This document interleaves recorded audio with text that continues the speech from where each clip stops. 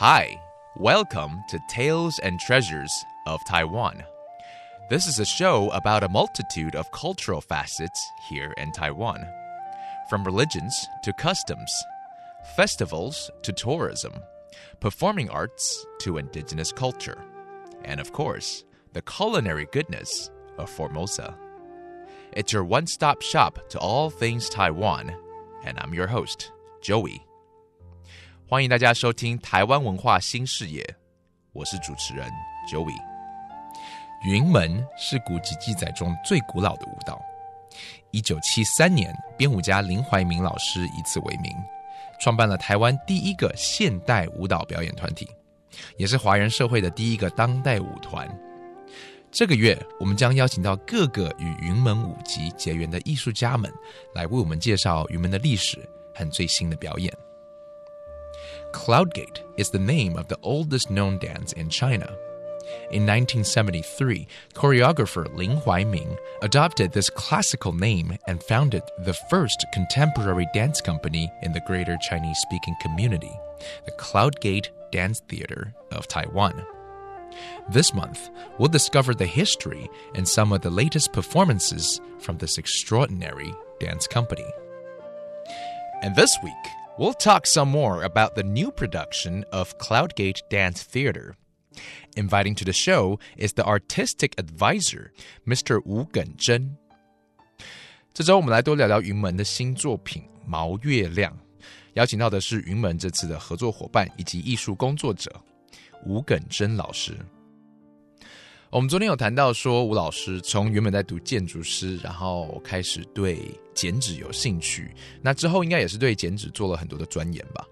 然后那个时候我就产生一个很大的疑问，就是说，到底剪纸这个文化是怎么在台湾被认定的？最后这个疑问有任何答案吗？这个疑问后来是靠着我自己独立研究，在台湾的历史里面并没有任何的脉络或是民间有属于我们觉得那个叫做台湾剪纸。因为剪纸是一个世界上很普遍的一种长柄文化，因为它的材料非常容易取得，所以每个地方会有不一样形态的剪纸出来。从比较大方向来切分的话，中国的剪纸印象中红色代表，然后欧洲的剪纸印象中就是一个黑色的然后剪影的代表，然后美洲的剪纸，譬如说我们南美洲好了，墨西哥的剪纸就是一个，它里面讲了很多关于死亡的，然后它是一个五彩带一样的颜色拉起来的一个剪纸的形式，所以这个是大家比较大区块区分。但是那个时候我就觉得，那台湾的剪纸是什么？我找不到。可是我们一方面又觉得，那为什么会觉得这个东西是自己文化里面的东西？这个是非常吊诡的。我发现，我们小时候就开始读汉声出版社的书，你记得吗？那个时候很小，我们很小的时候，几乎每个人家里都有一套汉声小百科、汉声小百科跟中国民间故事，对，非常的红，而且连我这种在台南的小孩，我们家都可以订到一整套这个书，所以我就开始追说，汉声出版社他在那个时代就出了很多的书，那有一大批的书是关于民间艺术的书，那这些不管是建筑或是民间艺术，它大量的去报道中国的田野，所以我们在很小的时候，我们其实一直看到这样的出版物在台湾。还有就是我觉得是1949年之后，很多从中国移居到台湾的长辈们，他们带来了他们自己家乡的记忆跟家乡的习俗，所以剪纸是代表中国非常普遍的一种民间艺术，也从很多中国的各个地方不同的风格的剪纸带入了台湾。本来从建筑系的学生，然后我本来就是觉得我毕业后要做相关领域的工作，到事务所里面工作。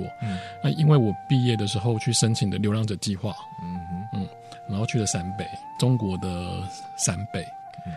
流浪者计划多年来其实算是帮助了很多台湾的艺术家到国外去拓展视野，对不对？这个计划的精神就是赞助你，让你去国外流浪，是这个意思吗？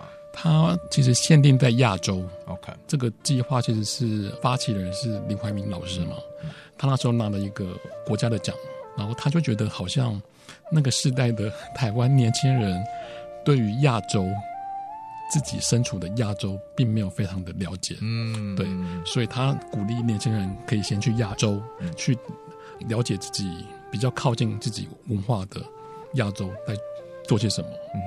回到台湾之后呢，我就误入歧途，就没有再做建筑相关我就开始去剧场，然后做了一些属于自己纯粹想要创作的项目。难怪。OK， 好，我终于了解你的故事了。我刚其实一直没有问出来，就是为什么突然从你知道读建筑，然后进入剪纸。OK， 所以从刚刚那一道落地窗，到后来进入这个，其实它是前后的故事嘛，对不对？对。我们刚刚讲说婚礼的这个喜字啊，有很多人会请剪纸老师剪一个喜字，然后把它裱在一个那个画框里面。这样子的一个作品，通常会要1天、2天、3天。喜字的话，如果是不追求太独特性，或是有什么刻意的目的的话，当然你也可以，你可能几分钟就可以做完了。Okay. After having initiated in the art of paper cutting, Mr. Wu decided to study the art form further. First, he wondered why it has always been considered a part of Taiwan's folk culture, but there's actually no such thing as the Taiwanese paper cutting.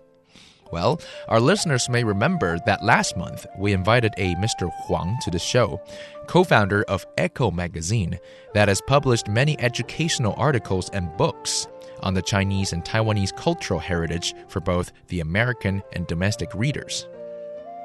Mr. Wu, like me, was one of the million Taiwanese children that read from this same collection of cultural publications.